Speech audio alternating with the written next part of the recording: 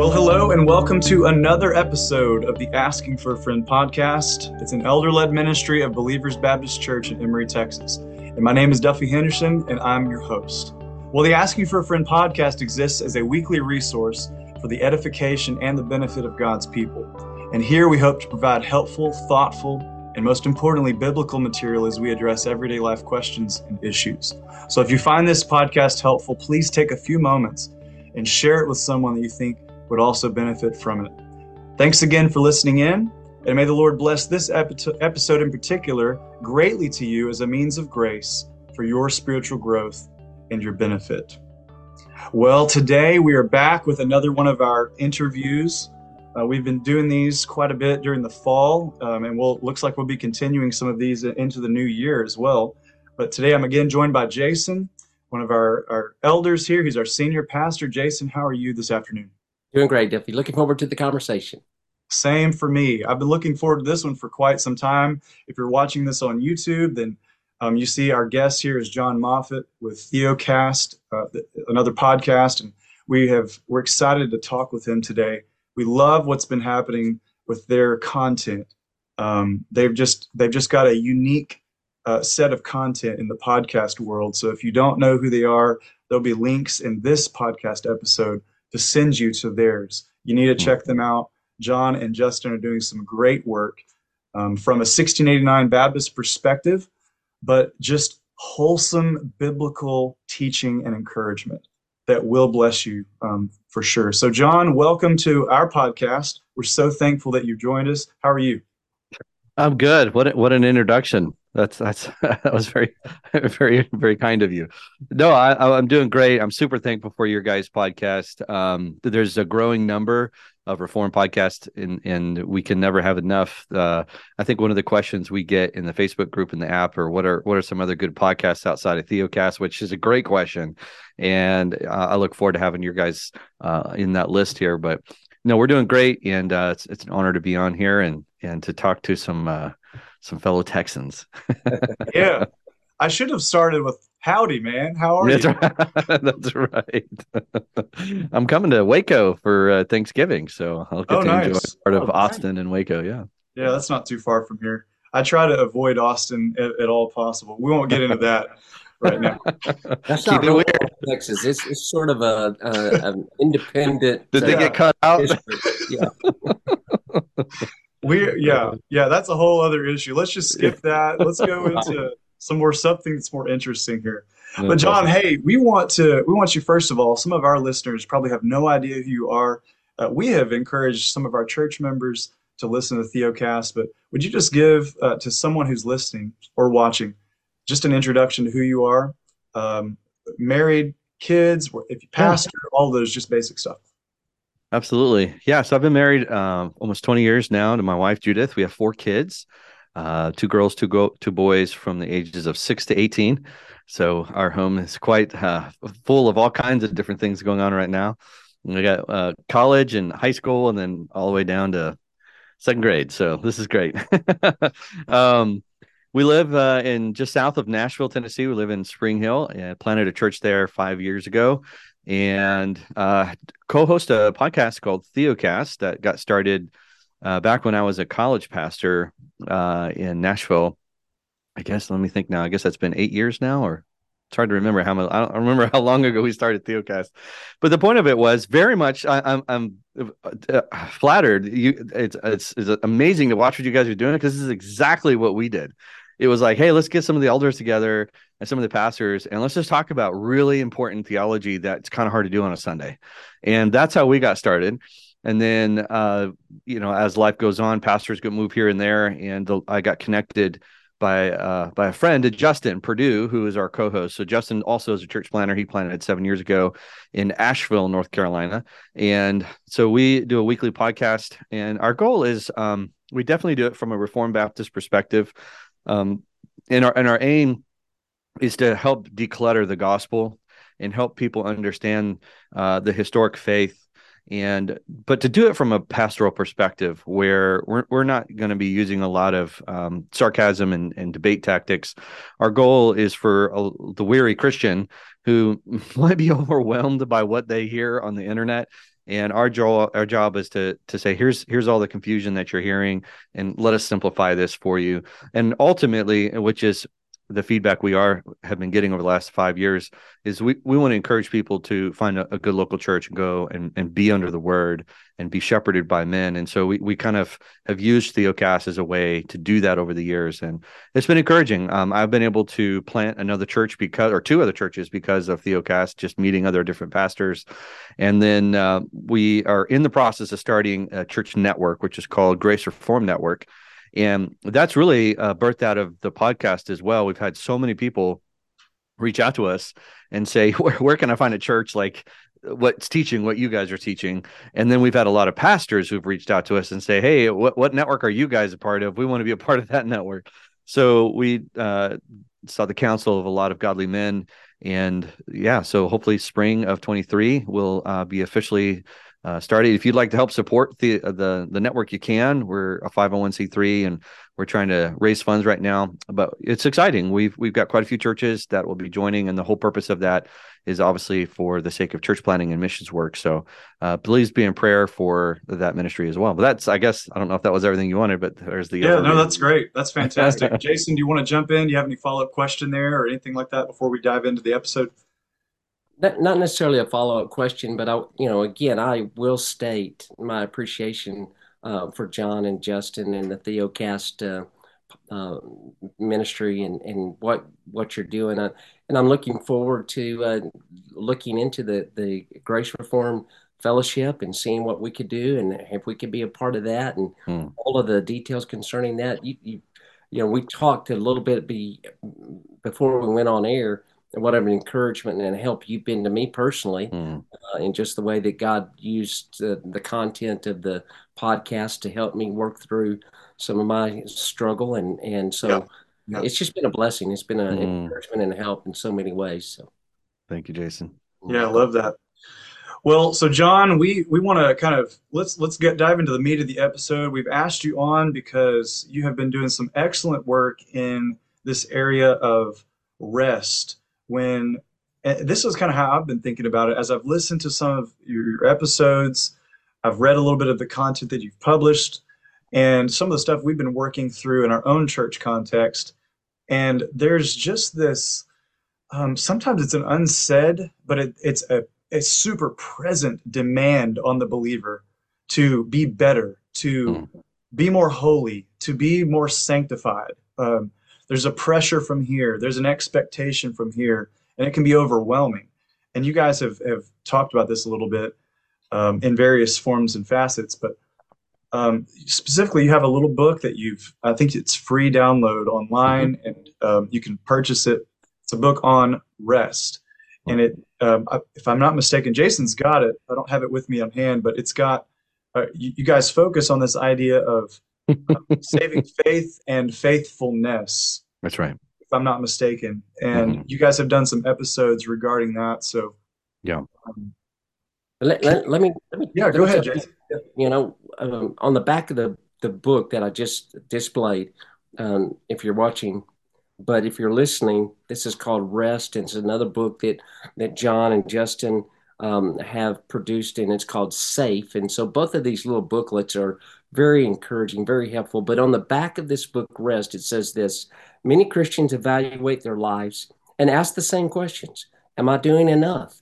Have I shown enough discipline, enough dedication, or enough effort? Would praying and reading my Bible more help me overcome or remove or have? You feel that you put so much effort in improving your Christian life with no apparent fruit. Sins you thought would have been easier to overcome are still plaguing your daily life. You are not alone, and you are not crazy. Many Christians today live on this treadmill, this performance-based treadmill. And so when we talk about rest, that's what we're talking about, John, and that's what the book is about. It's this idea of where this sense of performance-based Christianity comes from. And you can speak to a little bit about that if you want to, but then where we find our rest and how these things come together. Yeah, sometimes I'll start with the negative and then I'll go positive. Sometimes when people hear the word rest, they hear the word quit. or they hear the word give up. In many ways, we are saying that. Stop trying to earn what you cannot, and quit trying to get from God what's already been given to you. In many ways, yes, but what's interesting is that when Christ is talking to the weary pilgrim, he's talking to the weary saint who feels the treadmill of the law, and the law demands this absolute perfection. And Jesus says, if you're heavy laden by this law, if it's too much for you, then you've understood why I'm here as your Messiah. I am here as your Redeemer. He says, come to me and I'll give you rest, because what I have for you is not the same of what the law is, right? So that's kind of the premise of the book, is that when we think about our relationship to God, our relationship with our King and our Father, that relationship should lead one for the spiritual resting heart rate of the believer. It should cause it to lower and lessen, because they understand I'm safe in the arms of God because of what he has done, his faithfulness, not mine. And so I put my faith in what his capacities are. This is what we'd call the objectivity, or the being objective about our faith, right? I'm looking to Christ. And therefore, as it relates to my standing and relationship to God, I have every reason to rest, because, as Christ said on the cross, it is finished, right? So it's he paid for my sins and he earned my righteousness. And the doctrine of imputation, unfortunately, it's an old word, it's a good word, we need to use it, but it's been lost. To impute means to impart or to give over on the behalf of. And so my punishment was given over to on the behalf of Christ.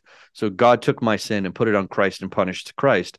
And then God took Jesus's obedience to the Father and gave it to me, even though I didn't do it. And he imparted it, imputed it. He accounted it to me. And that's where the rest comes from. I don't have anything to do to remove my sin, and I don't have anything to do to gain righteousness before God. Christ has done that for me, and that's what allows me to rest in that sufficiency. To that, just because there's this angst, because people are like, well, is this let go and let God theology, which is probably what I hear the most is, well, if you teach this, John, then people will just live however they want because there's just grace, and you can just rest in Christ because there's grace. And I'm going to herald a really wise man who was inspired by the Spirit when he wrote these words, and he says, may it never be, right? Hey, I think I recognize, isn't that somewhere in Romans? Yeah, something like that. Maybe Paul may have wrote that, something like that. And what's the longer I have done this podcast and the longer that I've been in ministry, so I've been preaching for, I guess, 20 years now.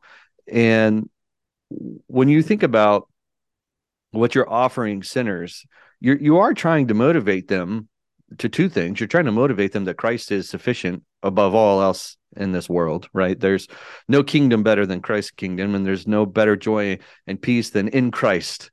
And so we're trying to motivate people with that. But then there's also requirements, right? In other words, Christians are called to obey. I believe that, right? It's a good thing. Yes. To be kind, I think it's wonderful. To be patient, to help the poor. None of that sounds bad to me. So holiness is not a trip to the dentist. It's like it's a great thing. John, your motivation for that is in a different place if it's motivated by grace. That's right. And that's kind of the purpose behind our ministry, and that's really the purpose behind our book. One of the taglines we've added in this year to kind of help people understand what it is that we're trying to do is we're trying to clarify the gospel and then reclaim the purpose of the kingdom. When you don't have a clarity of the gospel and you start muddling the gospel, where you're adding the law back in and you get gospel, right? You're getting a mixture of the law and the gospel, then the purpose of the kingdom is completely skewed. Most people think about the kingdom and they're trying to enter into it, right? They're by their obedience or by staying away from sin. And our entrance into the kingdom is never been based upon our performance for any reason whatsoever. I can rest that I've been adopted and I am a citizen of the King and his kingdom because of what Christ has done for me. But now that I'm in there, the purpose of my life is to then share the light that I've received, right? So because I'm rested and I feel safe, I put out something today that said, the reason why most people struggle with obedience is because they lack assurance. They don't feel safe, right? They don't feel secure. And so it's hard to hand somebody the light and say, go run into the darkness when they're like, I don't know if I have the light. I'm not running anywhere until I know what I have. And so a lot of preaching and a lot of teaching is always questioning people. Are you sure you have the light? Are you sure you're a citizen? Are you sure you're saved? Well, then you wonder why they're not interested in obeying. It's because they're so introspective. That completely that actually completely voids any sort of desire to obey. Right. It's like telling somebody, you guys like sports. I was reading your bios, and it's kind of like telling a baseball player, we're not sure you're on the team, but we want you to pitch. It's like, what do you mean? I'm not sure I'm on the team. Am I going to get paid for playing or not? What's the deal? And then to Christians, we don't know if you're a Christian or not. You probably should prove it first, but go out and witness this week. It's like, witness? Why have I witnessed to somebody I don't even know if I'm in? And so that's part of the danger of a lot of modern day preaching is that it's calling people to question their salvation. Now, listen, if someone is going against Scripture, and we always say, and I know we're going to get to 1 John here in a minute, so this is, I guess, a good introduction for it. If someone is if someone is disagreeing with God and His standards, then you should be worried about your salvation. You can't go against God and say, I don't agree with what God has determined to be holy. I think it's okay to, have sex outside of marriage and to murder and to, no, that you can't disagree. If God has created the holy standard, you can't then disagree with Him on that. That's not okay. We can talk about that later. But when it relates to our wrestling with sin, I always say this phrase, and I know it makes people feel uncomfortable. I ask this question a lot in counseling. I say, do you believe that God expects you to sin? And people are like, they kind of squirm. I'm like, what do you mean God expects me to sin? I was like, well, He does. He actually calls you a liar if you don't think you're going to sin, because we have an already not yet, right? We are did, and we've been declared righteous, but we are not righteous. And so we look to Christ and we try to obey Him by faith, but at times we fail. And this is why we are called to confess our sins, and He gives us mercy, right? That's exactly right. Right. So we live in a constant state of the gospel and under the banner of the gospel, because without the gospel, we have no motivation. Without Christ, mercy and grace, right? Mercy for our sins and grace for our faith. Without that, we have no motivation for obedience. But what do we typically do? We use the law to motivate people to obedience. And the law it can't do two things. It cannot change your heart, and it cannot motivate you because the law is only condemning. I'll just say this one last statement. I'll turn it back over to you guys, and you'll finish the statement for me. We love because He first loved us. That's right. Our motivation to love each other is not based upon God's law. That's right. It's based upon God's affection for us. That's right.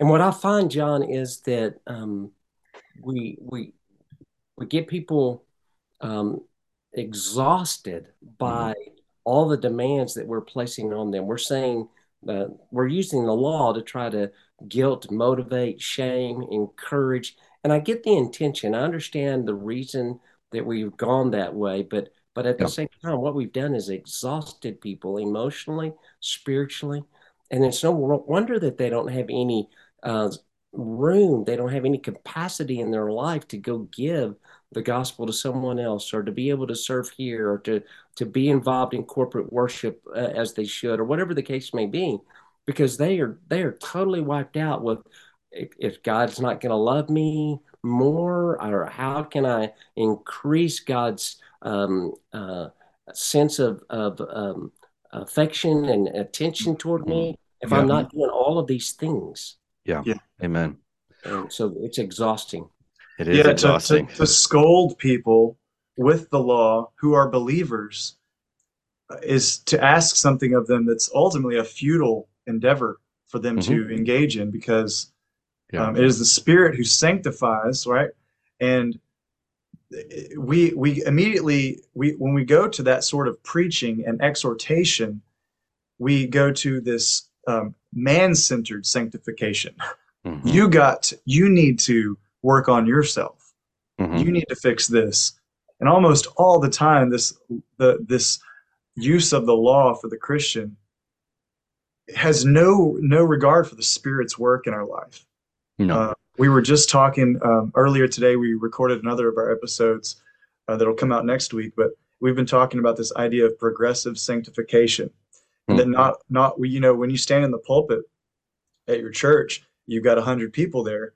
You've got people all over the spectrum of their walk with Christ and how the Lord is working on them Hmm. through the Spirit and their sanctification. You see that in families. You see that in marriages. John, you mentioned counseling. I mean, even with two people who are married to one another, they're on different places in their sanctification. Oh yeah. And so this has just been something that Jason and I have we've been dealing with our elders here and with our church body, and we've had some hard conversations, some frustrating, like what Yeah. do we do here, Yeah. So Well, let's transition for a minute, yeah, Duffy. Sure. yeah, Think about we're talking about an individual, but John, in the sixth chapter of your book on rest, called "The Landscape of Rest," Hmm. uh, you write this: "The church is not where we go to self-improve, but where we live with our family to grow in grace together." Hmm. Talk about that a little bit about the idea of corporate worship and corporate gathering. How love that. that Yeah. beneficial to us That's as great. I'll try to be quick here. yes. One of the areas that's really unfortunately weak in evangelicalism is ecclesiology, right? The understanding of theology of the church. And I meet a lot of Christians through the podcast and through my local congregation and city. And I don't know if I've ever met a conservative Christian who doesn't believe in the power of the Bible, right? They believe that the Word of God is so powerful, and it's what gives us life. And Amen. there's a lot of emphasis on engaging in God's word, which I am all for. I think that the more of God's word we can consume and truly know and believe, then the more encouraged and strengthened we will be. Right? Paul talks about the word of God creates stability and strength within us, and we want that. But what ends up happening is that we put a massive emphasis on like daily Bible reading, personal by yourself, and prayer. And I'm all for people knowing the word of God, but as James says, if you don't actually obey the word of God, it's of no value, right? It's just knowledge, and knowledge just pops up. That's all it is. So you've got a lot of data, but you're not doing anything with that data. And so what I think is interesting is that the word of God claims to be powerful, and it is, and it also makes amazing statements about its function. And so what I always encourage people with is, like, I ask them this question. I said, would you like to not be duped and lied to and tossed all over the place theologically? And they're like, yeah, no, for sure. I don't want that. I said, great. Do you want to know how to become an extremely powerful, strong Christian? Yes, for sure. Do you want to grow in love? Oh, yeah, for sure, for sure. Do you know what they think I'm going to say next? They think I'm going to say, go read your Bible. Oh my God. I said, do you know the Bible tells us how that can be done?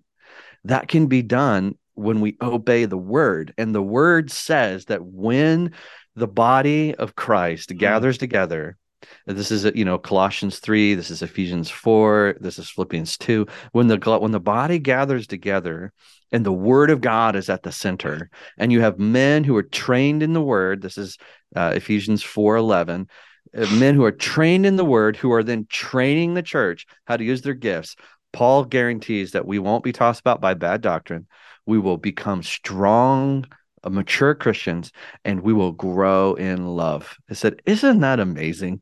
But what Wait does a that minute, look like? John, that can't be that easy, man. Come All right. on. I know. But what's crazy is that people hear what I'm saying. No, I hear what you're saying.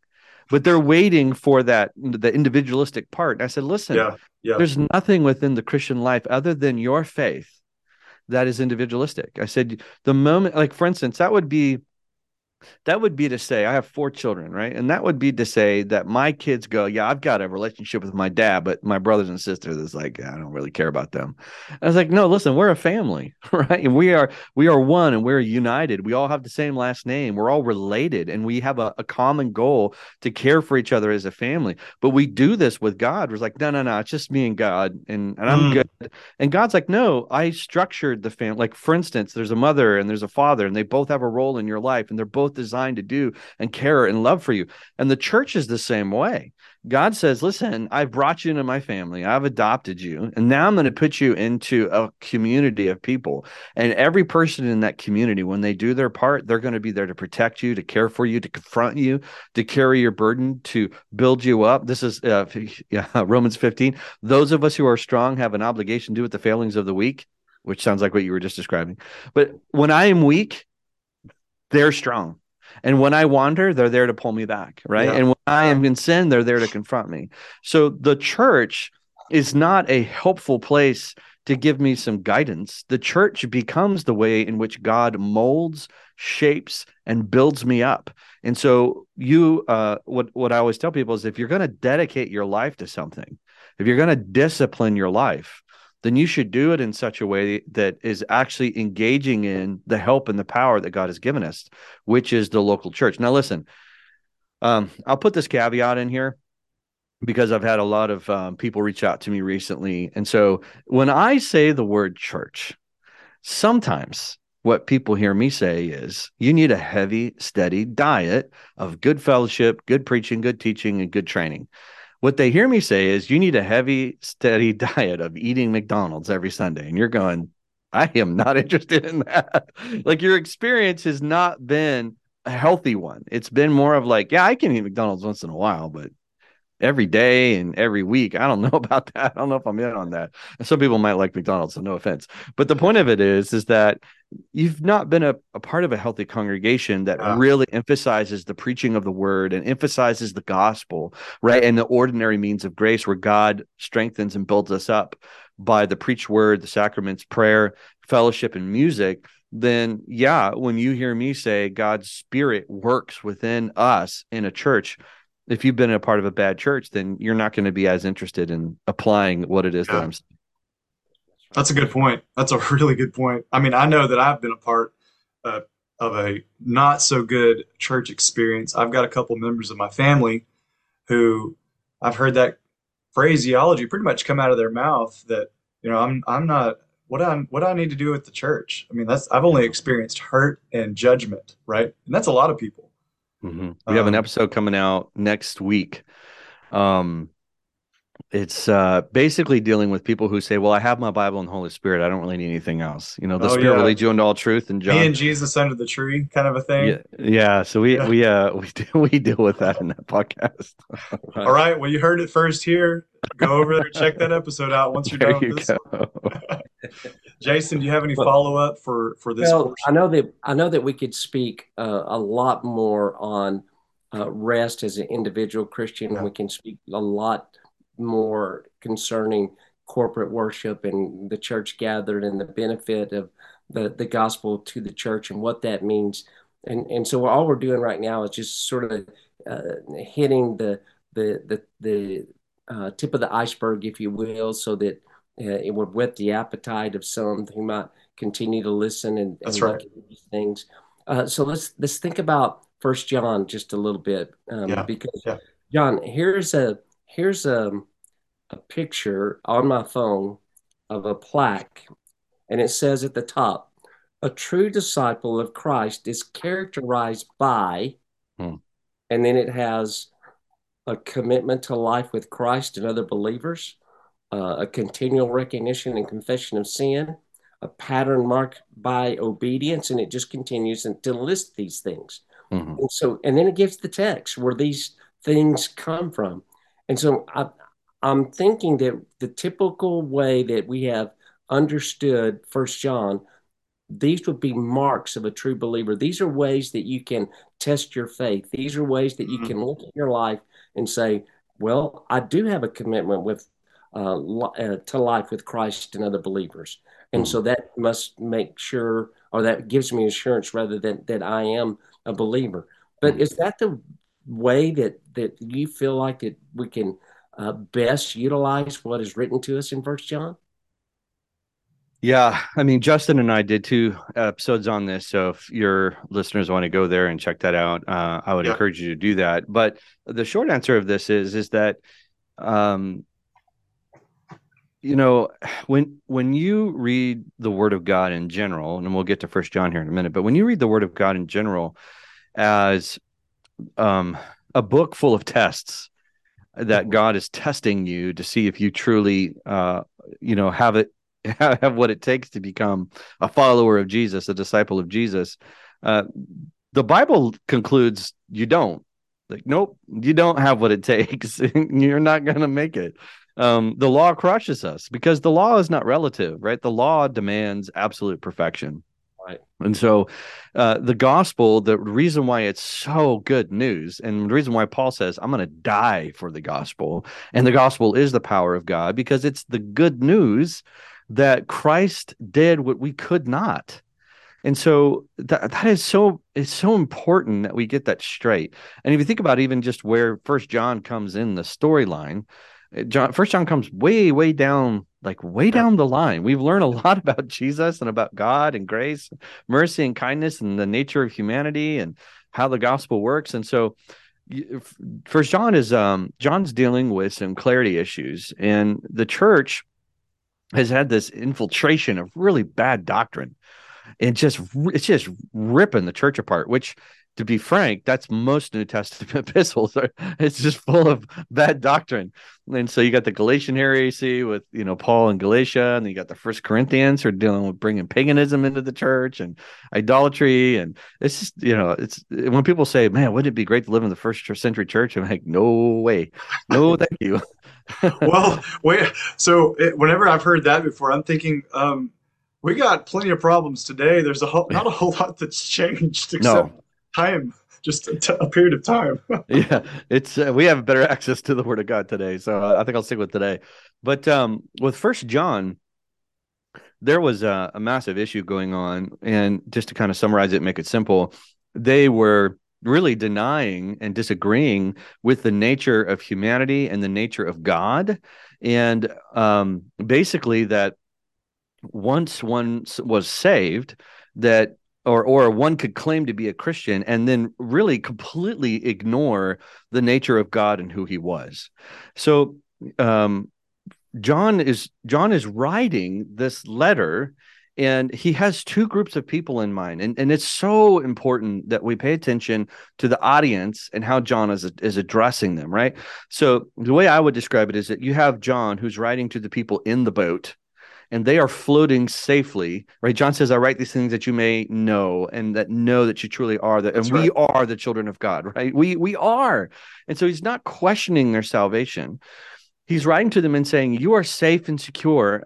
Justin does this amazing job of reading through all the affirmative gospel passages that are in First John that are just glorious. Yes. Hey, pause for 1 second there. Sure. So I was listening to that first episode, and listeners, we'll put the links of those on this one. You got to go listen to these 2. But I remember I was in my car a week or 2 ago, and I was listening to it. I was like, oh, this looks like an interesting episode. I mean, but I remember just being captivated by the mere reading of the scriptures that Justin read. He wasn't saying anything. He wasn't commenting on anything. He was just reading them one after the other, unloading like a full clip, Yeah, that's right. And I was just like, wow, it really blew me away. And all it was just the scripture being read. Yeah. So I didn't want to. No, it's fine. There, but no, it's great. Very good. Yeah, Justin did a fantastic job. And in that, what you have is this constant affirmation of the believer. So John's writing to a group of people who are beat up.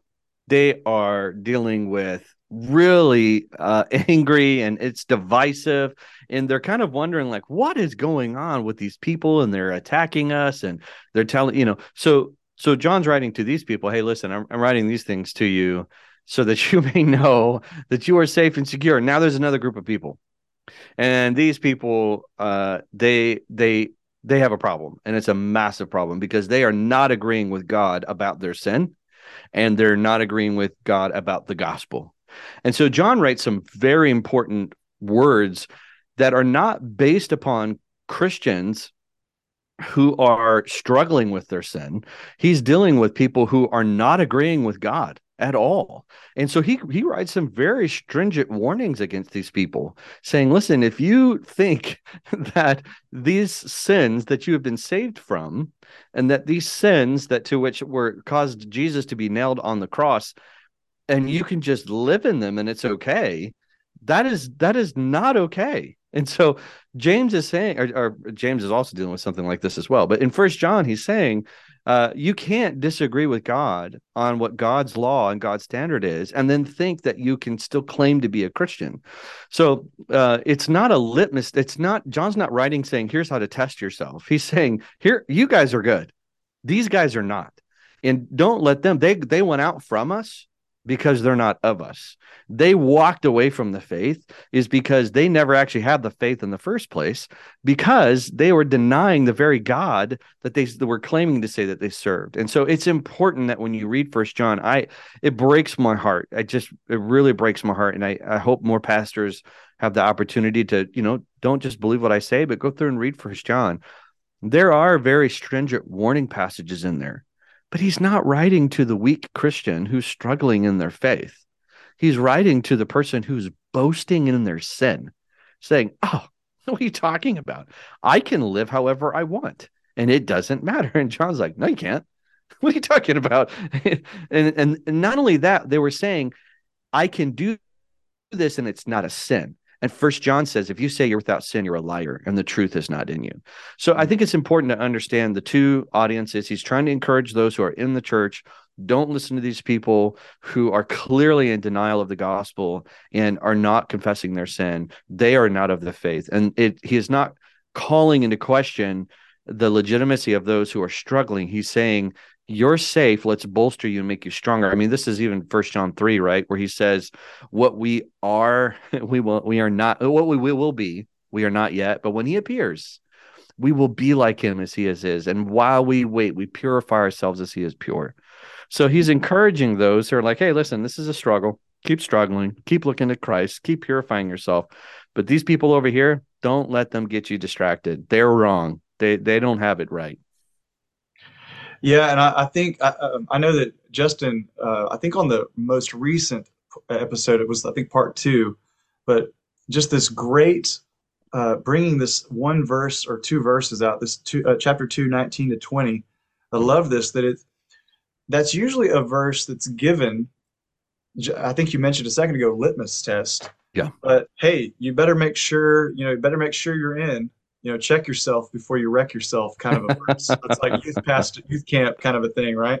Yeah. And but it's actually an encouragement, because That's those right. who would be reading this letter, knowing who they confess, the true Son, the true Jesus, they would be encouraged by this, because they would be reading this and thinking, well, this isn't me. So I know that John isn't writing this to me in order to, it's like I may not be articulating it well, but it's used in an opposite manner than in the context it is here in the epistle. I think it's just an incredible insight. It is. That anyway, Jason, Yeah, well, you got any follow up with that? Well, just this. Let's wrap up the episode with this idea, John. Then what are some ways? How can a believer have assurance if First John is to be understood in the way that you're explaining, which is helpful? Then how can I go to the Word, or what can I look at my life, or the motives of my heart, or the intentions, and know that I am a true believer? What do I look to? Yeah. Yeah. So Apostle John in John 20, he says, I write these things that you might know that Jesus is the Messiah, and in knowing have eternal life, right? Right. And the greatest way to give us assurance, our confession, the 699, says that good works can be a means to bolster our affections and our assurance, right? But you have to ask yourself, how much good works do we need to perform in order to bolster them. To bolster something, to boost it, right? You have to have the presence of it there first, right? If it's not there first, you can't bolster it. It's like I bought this game for my kids one time, and I got home and they opened it up and they're like, "Dad, this is the expansion pack." I was like, "Whoops, Whoops. so cheap." I'm missing the game. Thought I was doing great here. Right. And so if you're looking for these expansion packs, to add to it, and you don't have the actual substance, and it's like, forget it. So the question then becomes, what's the actual substance? And is the substance based upon our obedience? And the answer to that is no. The substance of it is Christ. The way I would describe it, going back to this boat, we are being carried by Christ. Right. He carries us along. We're not doing anything to carry ourselves. He carries us along. And I use this illustration a lot, but I'll use it now. It's like if I'm in a plane and I'm not afraid to be on the plane and you're afraid to be on the plane, and the entire plane ride, you're frantically wondering, like, are we going to make it there or not? And I'm over here asleep, and we land and we get there safely. You and I had two different experiences, but how did we get there? Had nothing to do with our faith, had everything to do with the plane, right? The plane is what got us there. Our ride in the plane is all dependent on whether we're going to trust the plane or not. And so my encouragement to you is, if you're struggling with assurance, you need to ask yourself, what saves me? Is it my works that save me, or is it Christ that saves me? Well, then I need to hear more of Christ, and I need to hear more of his word, right? I need to hear more of his truth. Yes. And then what's interesting is that Jesus says, well, when you're mine, I will cause you to walk in my ways. Now, we don't know. It varies from person to person, but as we start walking in the ways of Christ, we can go, wow, his word is true. Like, I do have joy when I love people, and I do have joy when I'm kind, and I do have joy when I lay my life down for others. And that can encourage our assurance, knowing that, hey, I, as a follower of Christ, am now reflecting Christ, and that encourages me more. But it can't be the ground. It can't be why you're saved, because if you are, well, how many good works must you perform to create that level of stability? And I use this as a really bad illustration the other day. I'm like, as long as I don't murder anybody, that's at least one fruit to let me know I'm a Christian. Hey, that's a start. Yeah, that's crazy, right? It's like, well, how do you? So it's my joke now when people ask, well, how do you know you're a Christian? It's like, well, I haven't murdered anybody yet, so that's at least one fruit. I haven't cheated on my wife yet. That's two. I think I'm doing well. No, why am I saved? Like, how do I know I'm a Christian? Because God keeps his promises. He promised me that if I trust him, he'll save me. And then from that place of rest, right? From that place of rest, we want that light that is now in us. We want it to go out to other people. And I am encouraged by the way in which I've seen the Holy Spirit work in my life. And I am encouraged when he convicts me of my sin. One of the greatest assurances of my life is that the Holy Spirit convicts me of my sin. It's like, yeah, you know what? That I shouldn't have done that. That's wrong. And that reminds me to what? Believe the gospel. What does the gospel tell me? If I confess my sins, he is faithful and just to forgive me of my sins and cleanse me from all unrighteousness, right? But the ground, the reason, the substance, what saves me is always Jesus, right? So that's my encouragement to someone who's listening to this. We probably get an email a day or a comment a day to Theocast with people who really wrestle with whether they're saved or not. And they have been so programmed to look introspectively, right? This is subjective, that I look to me. And my encouragement is, when you get a good grasp objectively, look outside of yourself, when you finally have that firm grasp on Christ, then it's okay to start looking at your obedience, because then you're going to be like, oh, wow, when I'm holding on to Christ, I actually start reflecting him. That's encouraging. But you take your eyes off of Christ and you start holding on to your obedience, you're going to find a whole lot of reasons why you should doubt your salvation. Right. Man, that's good. Well, I guess the last thing to say is, if you haven't listened to the Theocast podcast, go check them out. This is the tip of the iceberg, and it wasn't meant to be comprehensive today. John, thanks again for coming on. Yeah. I'll encourage folks continually to check you guys out. And we're so thankful that you took a little time of your day to join us, and to most of our folks will be listening, will be church members or somewhere real. Most folks will be in this area. Yeah.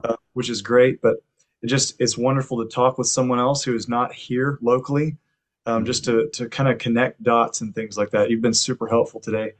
Jason, do you have any closing word before we wrap things up? No, just again, thank you, John. We appreciate the ministry and the word and that you've shared with us this afternoon on this episode. Thank you. Amen. Well, you can't tempt me with talking about Jesus, so I'm always going to give into that. That's right. Praise the Lord. He's pretty good. He's pretty great. He is pretty great. I think we should proclaim him pretty often, if you ask me. Okay, well, that's it for today's episode. Thank you once again for taking the time to listen to the Asking for a Friend podcast, and we hope it's been a blessing to you. But before you go, don't forget to like and share this, whether it's on Google Podcasts, Apple Podcasts, if you're listening or watching on YouTube. Just share this, get this out there. We don't really care about making a name for ourselves. We want this good news to be spread. I know John would say the same thing, and that's why we want to share his podcast as well. So share this, get this out there. And last thing, listener, don't forget that if you ever have a question for us, you can go to our church website, bbcemory.org, go to our media tab, scroll to the bottom of the page, and there's a box there that you can submit us a question to potentially look at for a future podcast episode. But as usual, until next time, grace and peace be with you all.